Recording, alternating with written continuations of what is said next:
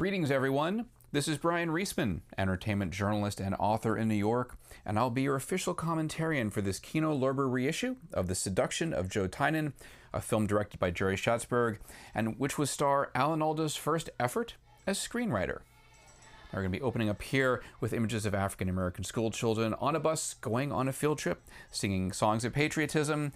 They're going to be visiting our nation's capital. In fact, they'll be starting off here in a middle-class neighborhood and moving towards the Capitol building as the sequence progresses. Now, the story obviously deals with a Supreme Court nominee who's a racist, which was something that was definitely considered a bad thing back in the day, and that's good.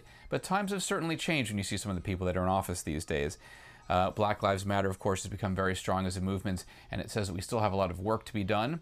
This was actually only 15 years after the landmark Civil Rights Act of 1964 was passed. And there's the White House, and with a lot less protection in front of it than we had in 2020.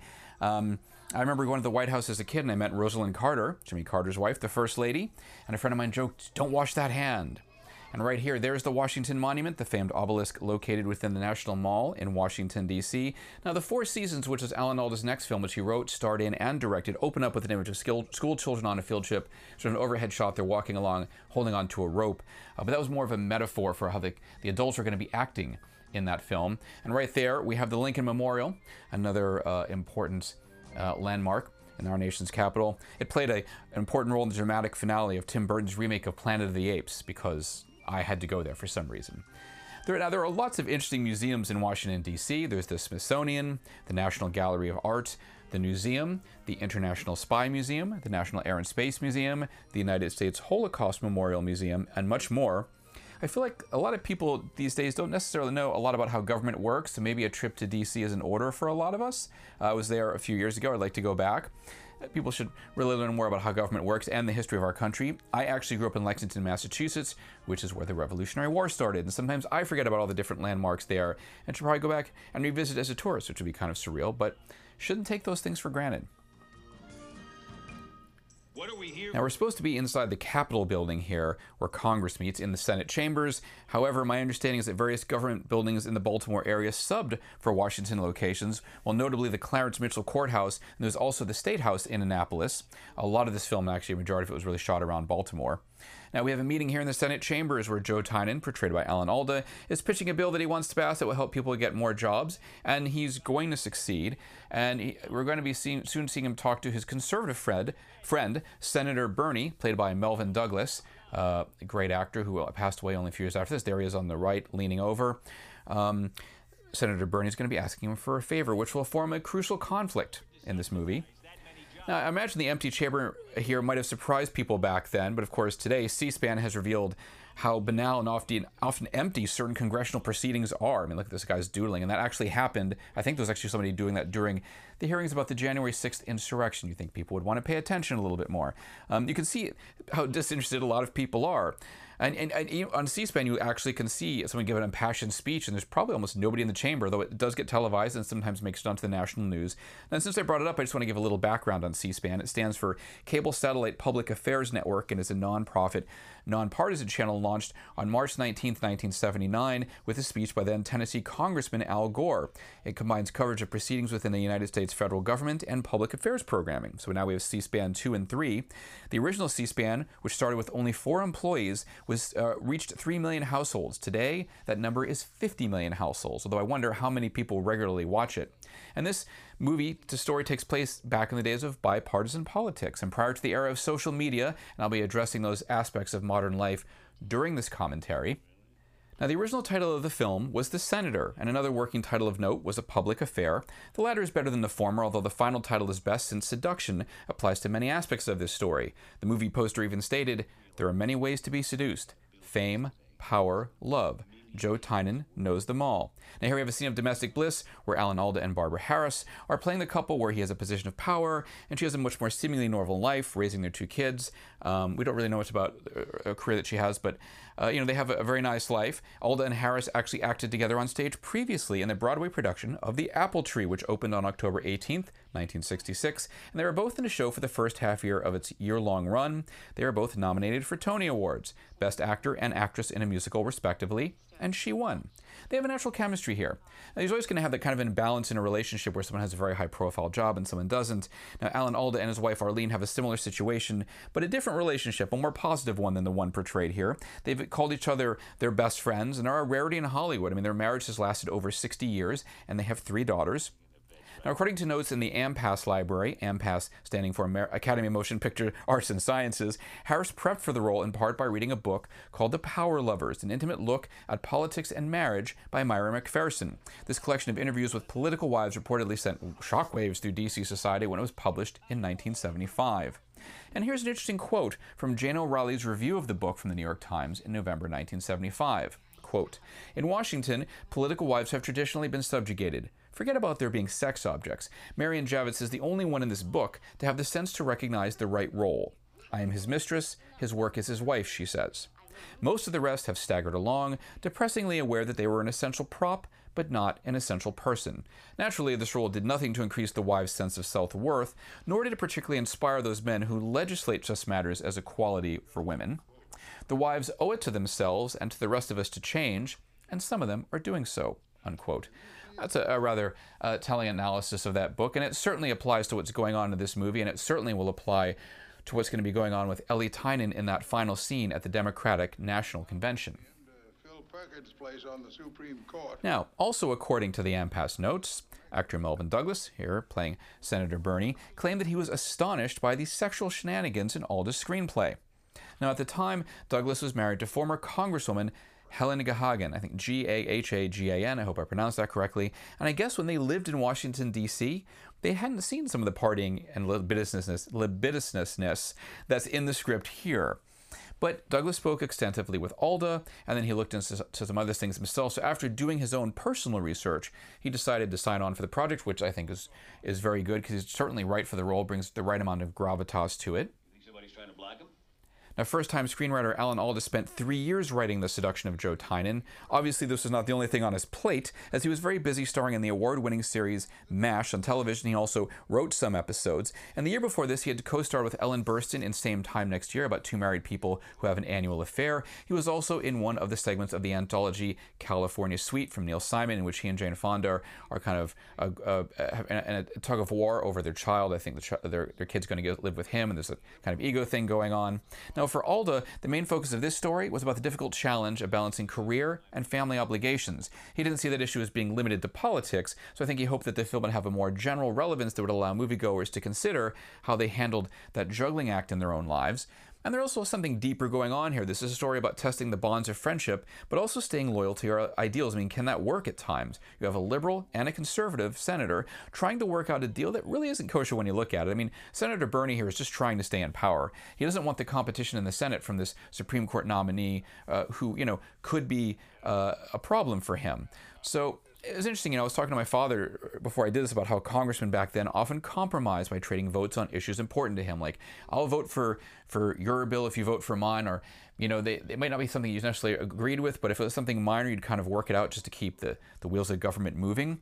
And then I found this feature from the Washington Post called Alan Alda, the Reluctant Campaigner, which was written by Jeffrey Kay and published on August 16th, 1979. It was about Alda and the film. Now, the screenplay for this film was somewhat influenced by Alda's 6 years championing the Equal Rights Amendment, the ERA, which had left him a bit cynical about the world of politics. He said he felt he could campaign for an issue, but he wasn't so sure about a candidate, because he felt a lot of Washington types were more style than substance, and he felt many were not arguing their cases as strongly as they could. So Alda told Jeffrey Kay, "I've seen people offer their vote for the ERA for some consideration that has nothing to do with whether or not it would be good for the people they represented. If a woman would go to bed with them, they would vote for it. In one case, if a legislator could get his son's high school marching band in the inaugural parade, they would vote for it. Another one said he would vote for it if some movie stars would call him up. Another said he would vote for it if he could get a free trip to Washington so he could meet the president." Unquote. So, evidently, even then you had men of power who were also starstruck. I think today, in our celebrity-driven culture, you have a lot of these connections being made more and more. It's interesting to me, too, the one living president, or the one president really living or dead from my lifetime that I think I have the most respect for is Jimmy Carter, because unlike a lot of former presidents, he didn't go out and make a lot of money in the corporate world or do other things. He works Habitat for Humanity, building houses for other people, lives very simply, and I'm really actually very impressed by him. And by the way, this is one of 3 consecutive politically based roles that Melvyn Douglas played near the end of his career. Beyond this movie, he played the highly connected business mogul Benjamin Rand in Being There, which also came out in 1979. That was a film in which Peter Sellers portrayed Chauncey Gardner, who's a simpleton gardener whose boss had died, and so he was left on his own in the street. Benjamin Rand's car accidentally hits him, so he takes him home, and Chauncey's simple wisdom starts being taken as political gospel by Rand and other people around him. It's about the ludicrousness of politics in Washington. Now, Melvyn Douglas also portrayed Senator Joseph Carmichael in my favorite horror film of all time, The Changeling, with George C. Scott, which came out a year after this film.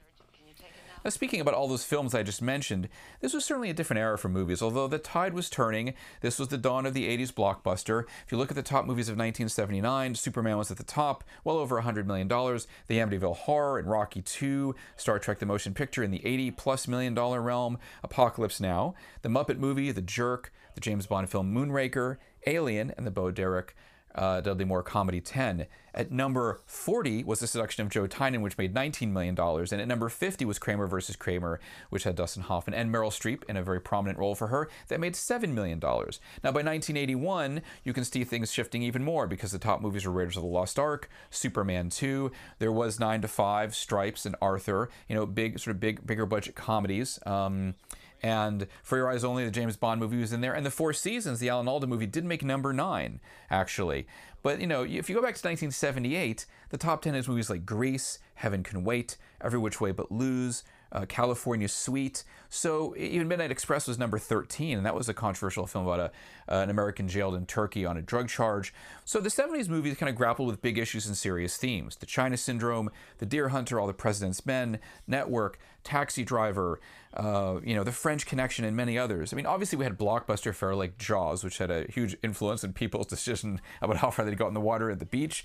You had Close Encounters of the Third Kind, another the Spielberg movie as well. Then there was comedies like Heaven Can Wait and Animal House, although overall I think a lot of 70s films felt a bit more adult in nature. Whereas the 80s brought the onslaught of the teen movie revolution, for better and worse. I mean, I am an 80s kid, and I loved a lot of that era, but I've learned as I've gotten older to appreciate a lot of the films of the 70s a bit more. I think they were a bit more grounded. Of course, by the 80s, that was an explosion of everything pop culture-wise, special effects and music videos, and just bigger budgets and a lot more movie magic, as it were. But I appreciate films like this as well. You still had films like this being made then, but I think they were becoming less likely to be in sort of the top films of the year, as it were. Not that that's a bad thing. I think this film is sort of something that's underrated in Alan Alda's catalog, as well as Meryl Streep's. This is really just before she got very successful, but it's a very good role for her, and something that shows you why she was making that transition from theater into film, and why she was so magnetic on screen. This being a film dealing with blocking a racist nominee to the Supreme Court, this is one of the only scenes, ironically I guess, with an African-American cast member. So here it's Robert Christian playing Arthur Briggs, who works for the NAACP, the National Association for the Advancement of Colored People. By the way, Briggs died in January 1983, just a month after his 43rd birthday, very young. In 1981, Briggs co-starred with Richard Pryor in Bustin' Loose, which has the funniest scene involving the KKK that you'll ever see on film, and I think only Richard Pryor could pull it off. So getting back to this film, it's telling that there are few black actors in it, and that they pretty much disappear after the first third of the film is over. That may or may not be purposeful in Alan Alda's part, that he's talking about this white liberal senator who still lives in this ivory tower situation, and now he's being kind of strong-armed into doing this, but that's what they had to do at that point, really. And it takes me back to the fact that this is 15 years after the Civil Rights Act of 1964. And, rather interestingly, I think LBJ knew that the Democrats would lose the South for a generation. I think they lost it for a bit more than that. But it was, obviously, I'm very glad it was passed. Talk show, Senator. Everybody wants to entertain Now here, this is Merv Griffin, who is a very real and successful talk show host from the time. The man built $1 million empire, or $1 billion life, let's just say. He hosted the Merv Griffin Show from 1962 to 1985, and it won numerous daytime Emmy Awards in different categories, and he won a couple of them. Now, Merv Griffin created and produced the game shows Jeopardy! And Wheel of Fortune, both of which are still seen back-to-back weeknights at 7 p.m., and he invested in hotels like the Beverly Hills Hilton. He was also a singer, and his 1950 single, I've Got a Lovely Bunch of Coconuts, reportedly sold 3 million copies. There's a lot I could talk about in terms of Merv Griffin, but we're limited on time here. But it makes me think about the other talk show hosts back then, and also these old tube TVs. I mean, look at this. This is like maybe 15 inches was what we had at home. Maybe a little bigger because they're richer, but people didn't have 40-inch HD TVs, so it was a very different experience. But going back to talk show hosts of the time, you had Mike Douglas, Dinah Shore, Tom Snyder, and Dick Cavett. Johnny Carson was late night and was more glib and was more about the humor, but Dick Cavett in particular, I've been watching a lot of his interviews on YouTube, and they're really in-depth and interesting, and there was a good back and forth there. And allegedly I met Dick Cavett when I was 5. My family was in a store, and I was looking at something, and he asked me my opinion of it, and I really admire his interviews, and this is funny. I have no recollection of that whatsoever. But getting back to talk shows, the 70s, people sat down. They didn't have all the bells and whistles, a giant video wall. They weren't trying to pump the audience up all the time before the show. It was really different. I don't think they even had, especially if they have a musical guests all the time. But you look at what happens, between like a serious conversation between Dick Cavett and someone like Peter Sellers, and you look at what's going on today, and it's much more tabloid. I mean, the talk shows of the 80s steered things into a more trashy and confrontational direction, and it was a lot of that. I mean, there was Geraldo, Donahue, Oprah early on, Sally Jesse Raphael, and then the one that was really bad actually was the really right-wing talk show host, and I think it was a big chain smoker too, Morton Downey Jr. He just liked to stir the pot. But this was at the same time I say that with talk shows, the 70s was a time when things were more civil. So it's interesting that Merv Griffin, who was a noted Republican and a friend of the Reagans, has this liberal senator from New York on, and they're being very polite with each other. Things are that happens today, but it wasn't like the Fox News paradigm for sure. Now, speaking of civil conversations, here we have Janet Tynan talking to her father. She's portrayed by Blanche Baker, who started her professional acting career just like a year before. And she was hot in 1979 because the year before, the 1978 TV miniseries Holocaust, Meryl Streep played a Polish Holocaust survivor, and her young sister-in-law was played by Blanche Baker, who won a Primetime Emmy Award for Outstanding Single Performance by a Supporting Actress in a Comedy or Drama Series for her appearance in the first episode of the 4-part miniseries. So Baker's father, director Jack Garfein, was a Holocaust survivor, in fact. Now, Blanche Baker went on to play Mary in the TV movie Mary and Joseph, A Story of Faith, with Joseph portrayed by Jeff East, who was young Clark Kent in Superman, although his voice was dubbed over by Christopher Reeve. And a controversy emerged for Baker when she did the only Broadway show of her career back in 1981, Edward Albee's stage adaptation of Vladimir Nabokov's Lolita, co-starring Donald Sutherland. So Baker was 24 at the time, playing a preteen role, just as here she was 21 at the time of shooting, although playing a 16 or 17-year-old. Lolita was reportedly picketed by feminists and outraged critics at out-of-town tryouts, so the show only played 31 previews and only 12 official performances.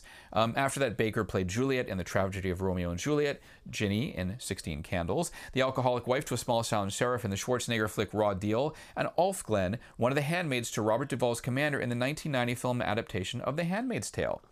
Now, Blanche Baker's been in many other movies since, including Dead Funny, Jack Ketchum's The Girl Next Door, An Affirmative Act, Jersey Justice, the recent film Alice Fades Away, and a 2012 short she wrote and starred in called Ruth Madoff Occupies Wall Street, about what happens when Bernie Madoff's wife is cast out of her luxury apartment into a tent amid the Occupy Wall Street movement. That's an interesting premise, actually. Now, here, of course, speaking of ivory towers, there we go. I mean, they're right by the Washington Monument. They're clearly literally above the people that they're going to be trying to help. And I decided when I was watching this, I should look back at some of the major events of 1979. I did some research that, it reminded me a lot of things I'd forgotten about and some things I didn't know. Obviously, the Iran hostage crisis took place with dozens of Americans taken hostage at our embassy in Tehran. The 3 Mile Island nuclear power plant accident took place in Pennsylvania after the movie The China Syndrome came out, warning about something like that. Russia invaded Afghanistan. There was a biological weapons plant accident in Russia that led to the world's first anthrax epidemic. U.S. inflation hit 11.2%. Margaret Thatcher became Prime Minister of England during a major labor strike and upheaval. She became like the Reagan of the UK. That was not a good thing for either country. I remember somebody, talk show host, asking Alda if he thought the country would be better off under Reagan, and he just laughed. And then another thing I read about, This, I don't remember this. I was a kid. It was after erroneously hearing that the U.S. had bombed a holy site in Mecca. It was actually terrorists who did it. An enraged mob in Pakistan burned the U.S. embassy to the ground. That's pretty shocking. The 1970s were a rough time in America. I mean, the Vietnam War had ended, but we had to contend with the Watergate scandal and the resignation of President Richard Nixon. There were the first rumblings of climate change coming around as we became more aware of environmental issues. There was the energy crisis with the gas shortage, the Iran hostage crisis, inflation. I mean, there was lots of great pop culture stuff going on. There were a lot of positive things happening as well, but there were a lot of, heavy things weighing on people's mind. Of course, there was the Cold War and the ever-present threat of nuclear annihilation, although I don't think anybody thought it might happen, but still, they made films about that. I found an interesting interview actually with Alan Alda from around this time. There was a show called Afternoon Plus on Thames Television back in 1979. And the interview started off saying that he had just returned from New York and detected a real atmosphere of anger over there. So he asked Alda whether the oil crisis, problems in Afghanistan and Iran had prompted a change in the American mood away from the post-Vietnam anti-war atmosphere in which MASH had been made. And Alda responded, people are angry in America. In general, I think they're angry at inflation, and they're angry at not being able to influence their own lives or influence the people who have control over their lives. And then he talked about the Iran hostage situation, which at the time had been going on for 90 days. It went on longer than that. And so he said people are very angry, so they take out their anger, and then they use sexual expletives to express their anger. There's that funny thing where people express their anger sexually, and it makes you wonder if they express their sex angrily. I wouldn't actually want to be hugged by one of those folks. That's actually a funny quote, but I kind of agree with him on that. And it really applies today. We have a lot of hostility going on in this country, a lot of divisionism. And yes, people today really do not feel in control of everything with really, not even just with government anymore. It's big corporations. And big corporations who, let's face it, influence government. And it was present back then. And I think people thought this film was bold for at least touching on it. But obviously today you'd have a much, the story would probably go deeper, though I think at the time, it's quite a good film. And I think it's actually, even though, yes, some people don't think it's aged as well, it's a 70s movie, I think there's still things that are very, very relevant and prescient here. Now, to get back to that Thames Television interview, there's one other thing that the interviewer brought up, which is that, the Cold War had been renewed. With the Russian invasion of Afghanistan, and there had been calls for the draft to be brought back, and did Alda think that was realistic? Was America ready yet to send young American men back to war? And he said, unlike Joe Tynan, I wouldn't run for the presidency. One of the strong reasons is that I wouldn't send people off to war, and that is kind of is a basic requirement of being president, that you're willing to do that. I'm not in favor of any registration for the draft, because when they draft you, they put you in the army. I mean, that's sort of the next step, and I don't like that, and I don't believe in it. Now, interesting enough, Alan Alda would actually portray the President of the United States after that. I remember one time he did that was Canadian Bacon, the Michael Moore film from 1995. So, but it's a little different being virtual president rather than real president. But, given that interview and a lot of the interviews from the time and even today, Alda was wearing his liberal credentials on his sleeve, although Joe Tynan, for some, I guess, came off as a bit idealistic as a screen character, which has also been said of the Republican that he played on The West Wing 2 decades later. Now, this scene with Meryl Streep is interesting. It's a leap of faith that she knows what she's doing here, and I learned to fly a couple weeks ago. But, she has a certain charm. There's that Meryl Streep smile. I think about that actually from Defending Your Life and other films, and I'll get into that one later on. But, she's very charming here, and she has often played bubbly or effervescent characters. She's also been a lot meaner in movies like Death Becomes Her and The Devil Wears Prada. She's great, in a more villainous role. But, she actually is always know what she wants. She knows how she wants the women she's portraying to even be written about. I mean, she had issues with the Kramer versus Kramer screenplay where she thought her character was presented as too evil. And so the producers agreed with her and they made changes to the script. And I believe she actually even was allowed to change a little bit of the dialogue in the film. And I like that about her. I mean, she definitely, wants to play strong characters and very memorable roles. And here, between the two of them, there is a magnetism and chemistry. It's a bonding moment between them, which is interesting given things that were going on in her personal life, and I'll get onto that in a little while. And here she's talking about, how she used to go down there and drive through there campaigning with her father, and letting him know that she knows about Washington. And also she's pretty ballsy and she's in control of that plane. That impresses him as well. Now, this sequence here is interesting. with Carla Willis, the woman who is going to have the damning evidence against the Supreme Court nominee, who's going to be outed as a racist. It won't be good for the country. But I like the fact that also she's going to be a little coy, and she's not just going to give it up. She wants something in return, and Joe Tynan knows that, because that seems to be it's going here. It seems that the liberal senator from New York doesn't want to make a stir, but he probably should, because this is something that's supposed to matter to him. Now, Carla Willis here is played by Novella Nelson. This was her second film after An Unmarried Woman, and she's been working as a character actor, often in smaller roles, ever since in movies like The Flamingo Kid, Bonfire of the Vanities, and Devil's Advocate, and she had lead or supporting roles in Preaching to the Choir, Somebody's Hero, and the Starter Wife miniseries. She's also appeared in roles in TV shows including Damages, Army Wives, and Law & Order SVU, among others. Now today, in terms of this situation where we're talking about this footage that's important, it's on film.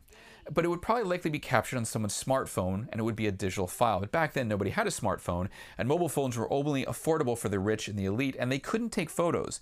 So when you have something on film, it's highly perishable. Now, a digital file is perishable in the sense you can click delete and it's gone, but it's very easy to make a copy. You can also retrieve it from your trash bin. If you accidentally destroyed a piece of film like this, if it was the negative, you'd hope to have a copy, or vice versa. And if the copy was destroyed, well, then you'd have nothing, like it never existed. So you could say the same thing about a digital file, but that stuff moves around so much more quickly now.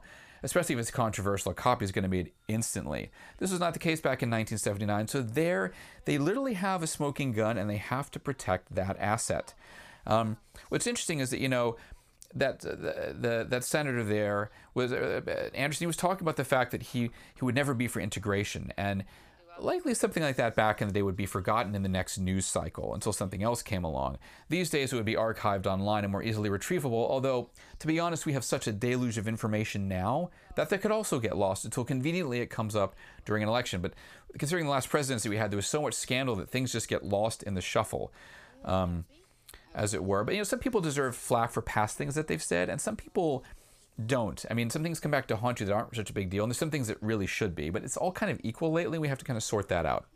Now, something that I think would have caused a bit of a stir and a reaction is what they're talking about here, which is psychotherapy. Now, today we just call it therapy, but back then it really carried a more negative stigma than it does today. I think today, particularly, even a lot of celebrities are talking more about mental health issues. There was one major corporation recently, and I forget who it was, who decided to just give people 1 week off. They wanted to give their employees a week off during the pandemic to kind of sort of breathe and deal with any mental health issues that they had. And, I think that's important. I think we work too much now in this society. Now, the aftermath of this scene where they're talking about therapy actually proved to be a bit contentious back in the day. That fictional reporter is writing for McCall's, which actually was a monthly women's magazine back then. Actually, it was founded in 1873 and ceased publication in 2002. Now, the editor at that point, Robert Stein, was a bit miffed when he spoke to the LA Times for an August 14th, 1979 piece about, unhappy about how Joe Tynan's aide Frances gets Ellie's admission of therapy scrubbed from the article. Now, in real life, that would not have been an acceptable procedure at the publication. Now, no legal action was taken. That would likely be a different story today. They would either threaten legal action or take legal action or make a bigger deal about it. Now, Alder reportedly claimed he chose the name McCall's because they were a highly recognizable national publication that would feature a high-profile interview like the wife of a prominent senator. So, it was trying to make it real rather than having sort of fake publication, which they would do in a lot of other instances. And getting back to this whole idea of that piece of film being damaging, even a single photo back in the day could cause some damage. I recall back in 1987 when former U.S. Senator, then was Senator, actually no, he had retired. He hadn't retired, he'd quit. Gary Hart, he was the front runner in the presidential campaign under the Democratic ticket.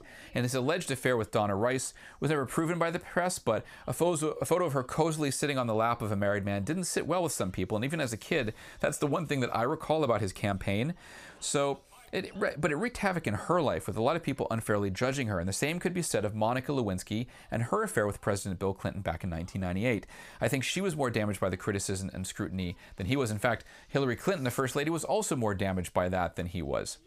Now, in the 2018 movie The Front Runner, Hugh Jackman starred as Gary Hart, and that brought that whole turmoil back again for Rice, but she was reportedly satisfied by the sympathetic portrayal of her by co-screenwriter and director Jason Reitman. There's a current, at least when I'm doing this in September 14th, there's an FX series called Impeachment, American Crime Story, which tells the Monica Lewinsky side of the Clinton affair, and she was pleased with that, especially as she was co-producer.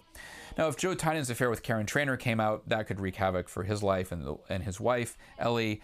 Unlike Hart's, it takes place just before the 24-hour news cycle of CNN that first emerged on June 1st, 1980. And it is interesting that with so many recent past political scandals and worldwide calamities, again, a lot of the stories get buried. But this film does take place really at the time before news became sensationalistic. I mean, CNN did open that Pandora's box where you start following a story and repeating it over and over again. I mean, news originally was a loss leader for the major networks. Now it's entertainment. Back then it was considered a public service and a duty to cover the news of the day. And now it's become big business. It rakes in lots of ad revenue, so things are more dramatic with the music, and you have a lot more sound bites. I mean, I've actually grown really weary of channels beating the life out of a news story. The media starts to lead the narrative rather than following it. And we also live in a soundbite culture. I mean, it's like if you watch the local news, there's a preview of an item that's coming up that's 5 or 10 seconds long, and then you get to the actual item when they show it, and it's like 15 seconds, which really annoys me, which is why I've stopped, for the most part, watching TV news. I'd rather read about things online, look at different sources, but a lot of people have their source to go through, which is can be a dangerous thing, depending on what you're watching. There was an interview with Alda on NBC News back in 1981, and he did admit at the time that he didn't watch much television. He thought that TV news at that point was really full of junk. And he said, I'm not really interested in seeing who killed whom or how much raspberries cost. I want to get a little more excited about what's going on. He pointed out that they might spend a minute and a half talking about something that really could threaten the existence of our life on the planet, and then for 7 minutes talk about someone who kicked a football around the field. So he was sort of astonished by that and thought about, well, what are they doing? And he thought people should actually really be more responsible in their reporting and what they were sharing. Now, looking at Meryl Streep here, I want to switch tracks. There's a subtext to her performance that we have to discuss because it's not something you would have known about watching this film, and it's something you would not have known about unless you were aware of what was going on in entertainment or you read an interview back in the day. But they started shooting The Seduction of Joe Tynan a mere 4 weeks after the death of her boyfriend, John Cazale. He died March 13th, 1978 from lung cancer at the age of 42. He had become a successful theater and film actor, particularly in movies, because after he appeared as Fredo Corleone in The Godfather, that was a role he would reprise in the sequel, and he appeared in archivally in the third movie. His star rose fast after that. He had major leads or supporting roles in The Conversation, Dog Day Afternoon, and The Deer Hunter. Cazale had just finished rapping on The Deer Hunter around the time he died. He did get a Golden Globe nomination for Best Supporting Actor for his portrayal of a real-life banker in Dog Day Afternoon in 1975. He had a very emotive style of acting and was known for bringing his A game to performances, which would then encourage other actors on stage or on set to do the same thing. So it's obvious to see why he and Meryl Streep had dated. She was very intense and very committed and passionate about her acting. They actually started dating when they met in 1976 while co-starring in Shakespeare's Measure for Measure while doing Shakespeare in the Park in Central Park. Actually, saw Shakespeare in this park recently. So a year after they became involved, he was diagnosed with terminal cancer. According to writer Michael Schulman, who wrote the best-selling biography Her Again, Becoming Meryl Streep, she was devoted to caring for Cazale and hardly worked over a 5-month period. And this was when she was rising in the theater world and had done movies like Julie and The Deer Hunter, but she wasn't quite yet a name in Hollywood. So she took care of her boyfriend until his tragic end and was quite grief-stricken.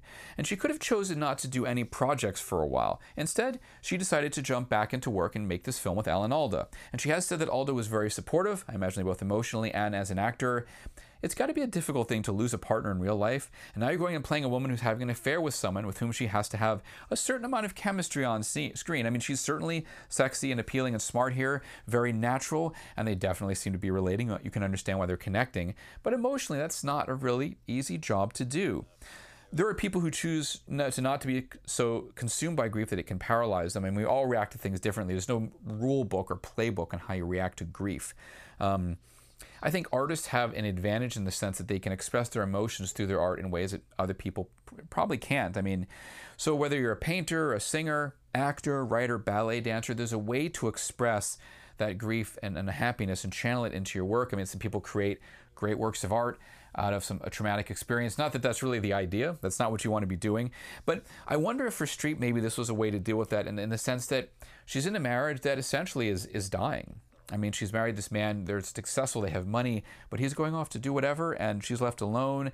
And then she gets involved with Joe Tynan, and that, in its sense, becomes another little death, because by the end of this film, obviously, as you know, they're not going to be together anymore. So she keeps kind of going through this cycle of different people and, in a sense, mourning her marriage. But either way, you know, she said she was an autopilot in this film, and as people have pointed out, if this was her on autopilot, you know, it's better than a majority of other people's work, or most other people's work. Now, Streep did move forward from that tragedy. According to Michael Schulman's biography, she had been kicked out of the apartment she shared with John Cazale, and then her brother Harry came to her aid, bringing along his friend Donald Gummer, a successful sculptor, and he would actually start visiting her on the set of the film in Baltimore. Half a year later, the duo was married in the garden of her parents' home. Now, like Alan Alda, Meryl Streep is another example of someone in Hollywood with a long-lasting marriage. They have 4 children: Henry Wolfe, Mamie Grace, and Louisa. That's from oldest to youngest. Henry's a musician, Mamie and Grace are actors, while Louisa is a model. You may have seen Mamie Gummer in the shows Emily Owens' MD and The Good Wife, or the movies Ricky and the Flash, co-starring with her mom, and John Carpenter's The Ward. Among other things, Mamie's sister Grace has a number of credits, most notably main cast roles on the shows Extant and Mr. Robot. Now I want to switch to Barbara Harris here, playing Ellie Tynan. She's one of those people who qualifies as an actor's actress. She really was in it for the art. And she actually began her acting career as a teenager in Chicago, playing small parts in the Playwrights Theater Club with other up-and-comers then, like Ed Asner, Mike Nichols, and Elaine May. She also performed in The Compass Players, the first ongoing improvisational theater troupe in America, directed by her then-husband, Paul Sills, who she was married to in the latter half of the 50s. So she and Elaine May are considered pioneering women in improv theater. Now, she ended up, members of the Compass Players went on to form the Second City, which, of course, a couple decades out, or like 15 years after that, led to SCTV. So, and there was a play that was inspired by that troupe called From the Second City. It became a hit in Chicago. It was a musical, actually moved to Broadway in the fall of 1961. The Broadway show featured her and Alan Arkin, among others, and she got her first Tony Award nomination for Best Featured Actress in a Musical. She did her Broadway work throughout the 1960s. Barbara Harris was also nominated for a Tony for Best Actress in a Musical for On a Clear Day You Can See Forever in 1966, and won the accolade a year later for The Apple Tree. Now, she was also on television back in the day. She was in Alfred Hitchcock Presents and The Defenders. There was an early 70s animated Doonesbury special that she lent her voice to. And in 1989, she appeared on a few episodes of Days of Our Lives. Now, on film, some really interesting stuff. She was in 1,000 Clowns. It came out in 1965, playing Dr. Sandra Markowitz, and was nominated for a Golden Globe for Best Actress in a Musical or Comedy. Critic Walter Cara described her as the square root of noisy sex and sweetness carried well into infinity. Now, that role was actually originated on Broadway by Sandy Dennis, who won a Tony Award for her performance in that 1963 production. Now, why am I bringing that up? Because Sandy Dennis appeared in Alan Alda's next film, The Four Seasons, which came out 2 years after this. Now, another film that Harris was in was in 1967, Oh Dad, Poor Dad, Mama's Hung You in the Closet and I'm Feeling So Sad. It was reprising her Obie Award-winning role of Rosalie, which she originated off-Broadway in 1962. Harris was also in Neil Simon's Plaza Suite in 1971, and also that year in Who is Harry Kellerman and Why is He Saying Those Terrible Things About Me? That's back when you had epic movie titles. She was nominated for an Academy Award for Best Supporting Actress for that role. Barbara Harris would land 2 more Golden Globe nominations for Best Supporting Actress for Robert Altman's Nashville in 1975, and for Best Actress in a Musical or Comedy for both Freaky Friday and Alfred Hitchcock's final film, Family Plot, in 1976. Now, in the climactic moment of Nashville, there's an attempted political assassination at a presidential campaign, and Harris's singer character of Winifred calms the anguished crowd with the song It Don't Worry Me and gets them to sing along. Now, after Joe Tynan, Harris portrayed the mother to Kathleen Turner in Peggy Sue Got Married, played Fanny Eubanks in Dirty Rotten Scoundrels. Those were in the mid to late 80s, and her final film role was the mother to John Cusack's hitman character in Grosse Pointe Blank in 1997. So, you know, both Barbara Harris and Meryl Streep have great performances here. They're both nuanced characters and strong women, although clearly Ellie Tynan has a slow boil that really explodes at the end of the movie. I mean, Karen Trainor here is always rather even-keeled. I mean, she's passionate, but I think she's also a bit beaten down. They're both women. I mean, let's face it, these are both women who are being neglected by their husbands, and Joe Tynan certainly comes off as a jerk, you know, because of what he's doing, and he certainly realizes it later on, kind of the manipulation that he's been pulling off there. But you know, Alan Alda didn't play characters that were like him. I mean, he had an amiability and a charm to him, even when he was having an affair like here on screen. But, remember Hawkeye on MASH, which lasted from 1972 to 1983. That Hawkeye Pierce was a martini-loving womanizer, and Aldo won an Emmy for writing the episode in which his character had to confront his chauvinism by the way he treated a woman who was smarter than him. And I think Aldo was aware of that. They'd gotten some criticisms of sexism, but Aldo was always aware of those things, so he wanted to make statements about them, and I think that's why he was considered such a desirable person to work with and attractive to many women back in the day. And when I was preparing the commentary for the 4 seasons, which I recorded before this actually, and is also available by Kino Lorber, they're coming out together, I watched a lot of his earlier work. Now, he portrayed George Plimpton in a movie called Paper Line in 1968, which was when Plimpton was actually... was a football player for a short time, professional football player. But then I was watching this movie called The Mephisto Waltz, which came out in 1971. And, he portrays this sort of failed concert pianist who's now a music journalist, and he goes to interview a successful concert pianist. They become friends, and the pianist and his daughter, as the pianist is dying, performs a satanic ritual, and his soul goes into Alan Alda's character, which confuses his wife, played by Jacqueline Bisset. And he gets to play the kind of Jekyll and Hyde thing, which is great. And you just watch him, you're like, oh, that's really interesting, considering what we know him for now.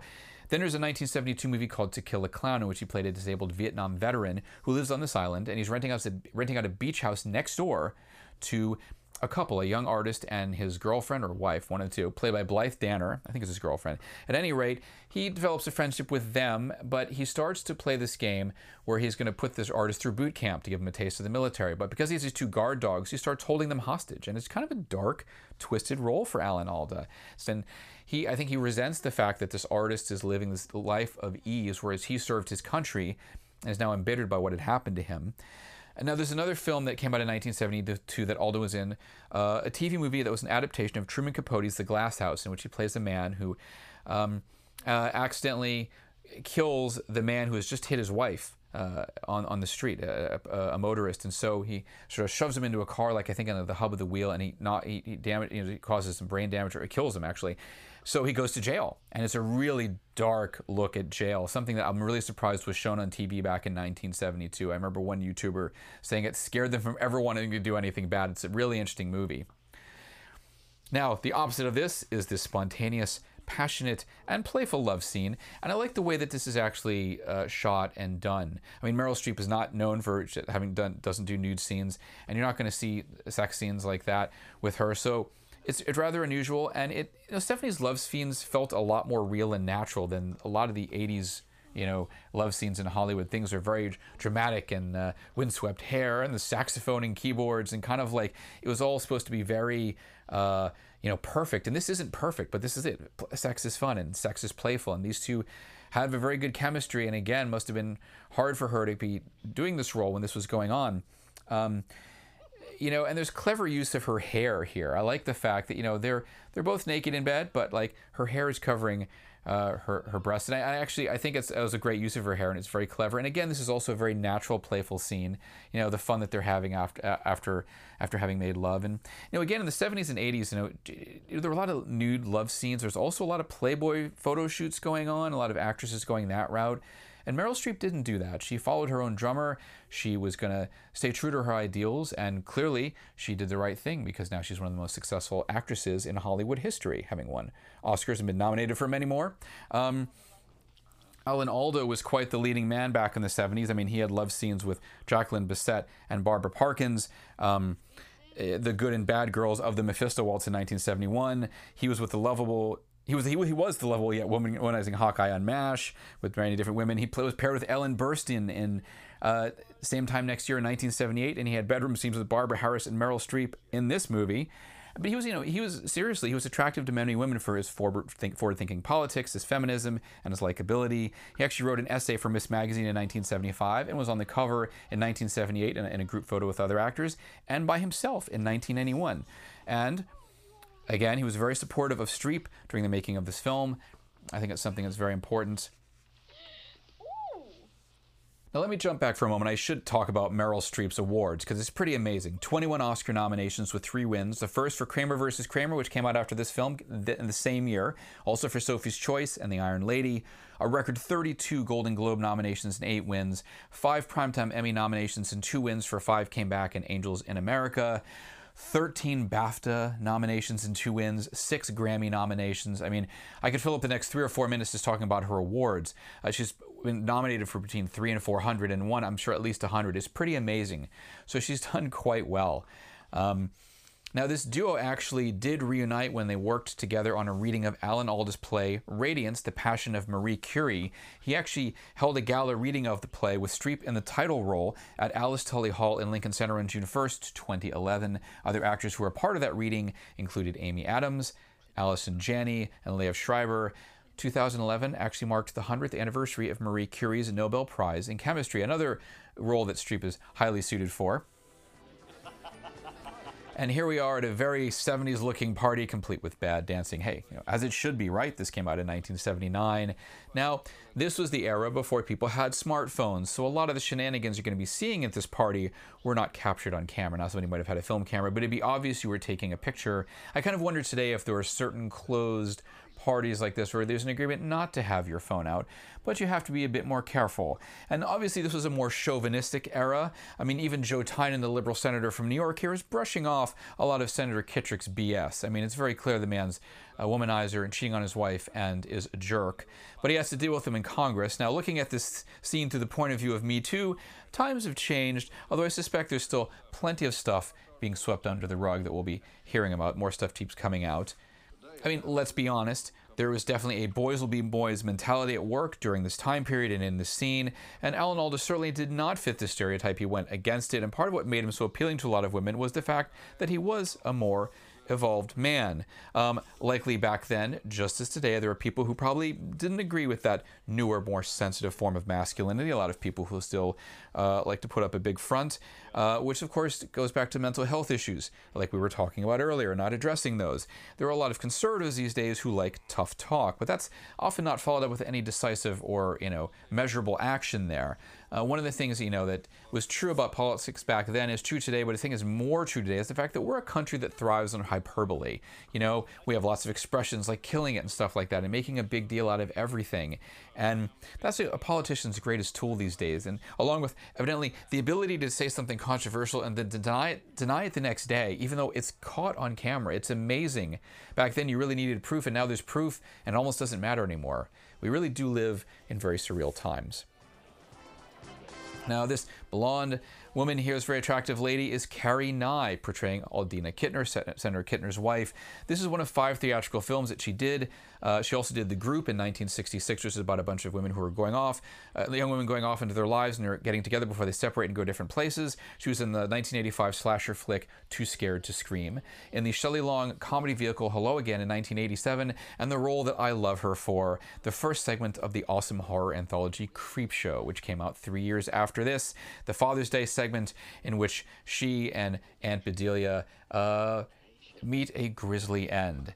Because, of course, the patriarch of the family comes back from the grave because he wants his Father's Day cake. If you've seen that segment, you know what I'm talking about. If not, check it out. It's awesome. Now, Carrie Nye was in a bunch of TV movies and a few shows, notably The Screaming Skull, the soap opera Guiding Light. She was on at least one episode of St. Elsewhere, and she portrayed actress Tallulah Bankhead, to whom she had been compared more than once, in the TV movie The Scarlett O'Hara War. Now, Carrie Nye was known for her theater work. She did a few Broadway shows between 1960 and 1980, including A Second String, Mary Mary, A Very Rich Woman, Cop Out, The Man Who Came to Dinner, and the musical Half a Sixpence, for which she was nominated for a Tony Award for Best Featured Actress in a Musical. She was also known for appearing at the annual Williamstown Theater Festival from its opening in 1955 through the 1970s. She kept acting in off-Broadway and regional theater productions throughout the 1980s and 1990s. Carrie Nye died in 2006 at age 69 from lung cancer. Her New York Times obituary cited a 2003 interview she did with the Times-Picayune of New Orleans.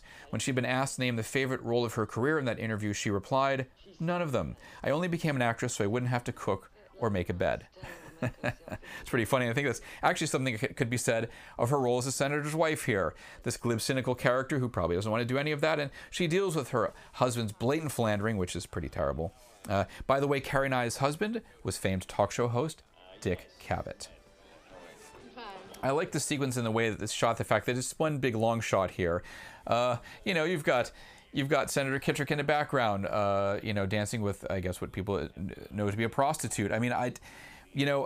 I like this sequence because there's a few different things going on. You see the behavior going on in the background with Joe Tynan trying to brush it off and act normal, or they're all just acting normal, like, oh, this happens. You know, also Karen has come in with a date and is trying to make him jealous. So she may be younger, but she's shrewd, and this will tie into their final scene later on. You know, it's interesting just to watch the reactions, the amused reactions of people. You know, politicians often act like rock stars, but in a different way. And I've made the joke that late 80s hair bands they were like Wall Street brokers in drag. I mean, they had the same ethos, I believe, that I believe it was Robin Crosby, the late guitarist from Rat, who actually sadly died from HIV related illness. That he, you know, he said the Rat's ethos was pussy party paycheck. And well, you know, it looks like Senator Kitrick kind of is going along the same lines in a certain way. Now, you know, I mean, obviously, people in power try to use it to their advantage, and I look at a lot of the sex scandals happening today with politicians, and now that we have smartphones and people are sending off inappropriate pictures, that's certainly come back to bite a lot of people in the ass, pun intended. So you have to be careful. It's amazing, actually, how much less filtered people have become. Like, you know that something is going to get you in trouble. You know that saying something online could get you in trouble that you probably shouldn't say. You know that, you know, doing something risky, like sending people nude photos, is going to get you in trouble, but it's almost like people feel like they're impervious to that. And naturally, coming up here, one of the aides to Senator Kitrick is going to find out that his boss can pretty much get away with that. But back then, things were not discussed openly like that. I worked for a short time in Hollywood in the late 80s, early 90s, and I didn't see any really crazy stuff, but I saw certain confrontations and heard about things. And it's interesting how fear oftentimes keeps people from saying anything about what's going on. As we've learned in the Me Too era, that's changing, but still there are a lot of powerful people and they can get away with it. Rip Torn is certainly appropriate for this role, and he's certainly getting away with a lot. You know, it's funny, there was a site called Metal Sludge, which was a parody of a magazine called Metal Edge, which I wrote for during the last 10 years of its existence. And, you know, you had a lot of groupies that came out and would talk about their experiences with rock stars. And I wonder if there's like a political version of that, like someone who talked about all the politicians they'd slept with. You know, and so you got blatant stories about, you know, how careful they were, whether they were nice and gentlemanly, what they were like. It's pretty amazing. I was actually on the tour bus of a band over 10 years ago, and I remember seeing a sign right before you got to the bunks on the wall there that said, no cell phones or cameras beyond this point. And I asked the tour manager, what's that all about? And it's like, well, you know, a lot of these guys are hooking up with gals, many of whom are not their girlfriends, and someone takes a picture, whether they're with the guy or just back there, and it's being posted on social media, and of course their partners are going, hey man, what's going on? So, you know, I think also this is in the 70s in the era. In some ways, some marriages are probably don't ask, don't tell. Not a great thing, but that's the way it works. Now, I mentioned before, this was the era of bipartisan politics, and they differ greatly from the divisionist partisan politics that we are seeing today. And of course, there's going to be this little eating contest here where Kitrick and Tynan are trying to work out something with dealing with the Supreme Court nominee. This really comes off like a dumb frat boy ritual, and you can tell that Senator Bernie is very displeased by this. But I think part of the reason that he is because, not to be rude, but his day has come. I mean, he's getting older. We're going to figure out that he's showing early signs of Alzheimer's when he starts speaking in French and not getting out of this trance that he's in. So, but still, I think, you know, you always had these kind of dealings back in the day. It didn't feel that there was many overt machinations at play. I mean, today you have two different parties, and there's at least one of them they says we're not going to vote for this ever. We're not going to do this, Republicans, and at a certain point, you have to start. You know, you get extremists on both sides, on the left and the right, and it's very difficult to get that compromise. You know, I've been told that Ted Kennedy, for example, back in the day, was really great at getting people together and having a compromise. I heard that during the Reagan era, that Reagan's relationship with Speaker of the House Tip O'Neill was much more cordial, and it just feels like now it's just much, the tone's much nastier. And this is a funny scene. It's rather interesting. I would never do this. My stomach. Maybe I would have done this when I was in my 20s or 30s. Now, we definitely need to talk about Rip Torn here, who's eating away furiously, and he's going to lose his eating contest. He was actually born Elmore Rule Torn Jr. in Temple, Texas on February 6, 1931. And I've always thought his stage name was rather funny, but it turns out he actually had the family nickname Rip already, and his last name really was Torn. I mean, I actually thought that was a stage name that was created in jest, and I was completely wrong about that. A lot of times you have performers who have these cool stage names, and sometimes you know it's fake, and sometimes you find out, and you're like, oh, I should have figured that out. But in this case, it worked well. You always remembered it. Rip Torn had quite a career. He was on Broadway a lot and did 3 Tennessee Williams plays, landing a Tony nomination for Best Featured Actor in a Play for Sweet Bird of Youth in 1960. It really wasn't until he did The Larry Sanders Show between 1992 and 1998, for which he received 6 Primetime Emmy Award nominations and won one as Sanders' cantankerous producer, that I think he really became known on a mass scale. But he had done plenty of interesting things along the way, and a lot of us knew who he was. His first big role was the 1957 film Time Limit, playing a military officer. Then he was in the Korean War film Pork Chop Hill 2 years later with Gregory Peck. He played quite a variety of characters: Judas Iscariot in King of Kings, Henry Miller in Tropic of Cancer in 1970. They were even on set together, the actor and the author. He had been considered for Jack Nicholson's part in Easy Rider, but that part went to Nicholson after Torn did not have the best meeting with co-star and director Dennis Hopper. Rip Torn appeared as Dr. Nathan Bryce, appearing opposite David Bowie, who was playing a humanoid alien in The Man Who Fell to Earth in 1976. Torn played Richard Nixon in the CBS miniseries Bland Ambition, along with Martin Sheen, who, funnily enough, would later play the President of the United States in Firestarter and The West Wing. Now, Torn got his 1 Academy Award nomination for Best Supporting Actor, playing Marsh Turner in the 1983 film Cross Creek. He played General Dick Panzer in Michael Moore's 1995 movie Canadian Bacon, which starred Alan Alda as the president, trying to start a Cold War with Canada. Of course, Torn also played Zed, the boss to J&K, in the first 2 Men in Black films, which were a lot of fun. He also portrayed Louis XV in Sofia Coppola's updating of Marie Antoinette in 2006. He received a nomination for the Primetime Emmy for Outstanding Guest Actor in a Comedy Series for numerous appearances on 30 Rock between 2007 and 2009. Now, my favorite role from Rip Torn, because I really happen to like this movie a lot, is in Albert Brooks' Defending Your Life from 1991. In that film, Albert Brooks gets hit by a bus, ends up going to this way station between this world and the next, and essentially it's a place where you're evaluated, you're put on trial, so people, they watch film, quote unquote, of your life, of the highs and lows, and they're judging you on whether you've learned enough and you can go on to the next plane or of existence, or maybe you should go back and be reincarnated and try learning again. So Rip Torn is this blustery defense attorney who's trying to cover up for embarrassing episodes in Brooks' life. And then, of course, Brooks meets Meryl Streep, who's a woman who's done all these fabulous things, like saving her children from a burning house. So the whole idea is him trying to overcome his fear and get through this trial and try to win it. Otherwise, he can't be with this woman, because she's obviously going to go on to the next plane of existence. But Rip Torn is really fun in that movie. He took a role like that another actor might have just made it kind of pedestrian, and he made it a lot of fun. Maybe it's not his best performance ever, but I really dig it. Now, in this movie, he's playing an amoral and opportunistic senator. And, he enjoyed playing a lot of irascible and contentious characters. I mean, not always, but it worked when he did. And he died at age 88 in 2019 from Alzheimer's disease. Now, here we have a rendezvous that's not going to go quite as planned. I'm sure we've all been in this situation. I'm not just talking about an affair. Like, maybe you want to hang out with a friend, but you don't want this other friend to know about it, and you go somewhere and they happen to be there. Or you just want to avoid certain people and they end up being where they are. And of course, these people right here know who he is, and they're probably wondering who's the babe with the lunch in the shopping bag. And I guess a good way to try to be out of people's sights is to go on a golf cart, which maybe back then seemed like a smart move. Today, probably not the best idea. And why? Well, it's cool to have this little freewheeling ride going on, but in today's world with social media, people got their cameras out and they might make a little video. This is the kind of thing that, not this moment, but I think maybe the moments, well, if they're riding around in circles a lot, yes, but the moment where they're going to crash into this little stream here, that's going to end up on someone's Instagram account. And that might seem innocent enough, except that person might look at that, or someone might go, hey, that's funny, but isn't that Senator Joe Tynan? And hey, who's that babe who's with him, who's laughing? And what are they doing together? And of course, so that's going to go, from one place to another. And of course, then somebody recognizes them and things take off from there. It's amazing how quickly something goes viral.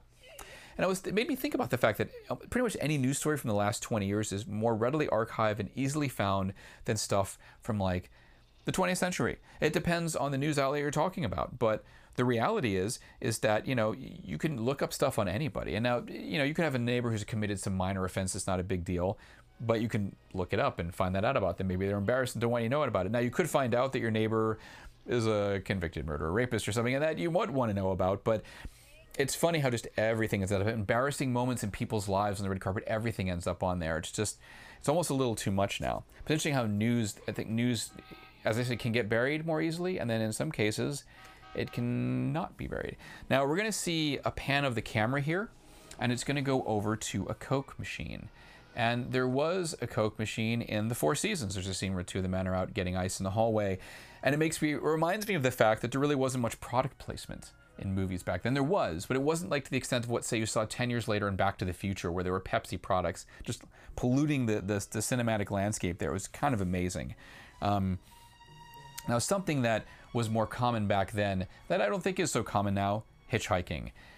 You saw that a lot more. It was much more common. It was not considered as, well, as dangerous to pick somebody up. I remember even back in the 70s, it was a rainy night, and I think my family, we were coming back either from a camping trip or something. We were in a Volvo station wagon. There was a young man out there with his backpack. My parents gave him a ride, and he had to put up with me and my brother making goofy jokes because we were less than 10 years old, 8 years old. And so, he was fine. Turns out his dad owned a bike shop in the town next door, but that's not something that, people want to do today. We have sort of a lot more. By the way, I love the station wagon. We don't really have station wagons much anymore, do we? We have SUVs, still big cars that are unnecessary, but okay. But anyway, generally. So, but you have a lot more paranoia and concern from parents now about what their kids are doing. There's a lot more helicopter parenting that you have than you did back then. And you see these memes on Facebook from talking about life in the 70s and 80s. We survived, riding our bikes without helmets, or our parents told us leave the house for 2 hours because they wanted to get rid of us, and they didn't worry about us getting abducted. And it's kind of true, actually. People do worry a bit more, and part of that is a changing reality in our world, and part of that has to do with the media. I'm not gonna get. And I think about the media in the context of this. You've got the daughter of a well-known politician, and whether your dad's a senator or your dad's a rock star or a well-known face, you fall under a lot more media scrutiny now. Faces are certainly more well-known, and in the age of information overload, things are going to get out there a lot more easily. And at the same time, speaking of media, there are sometimes you have to be. The media will pick on certain people.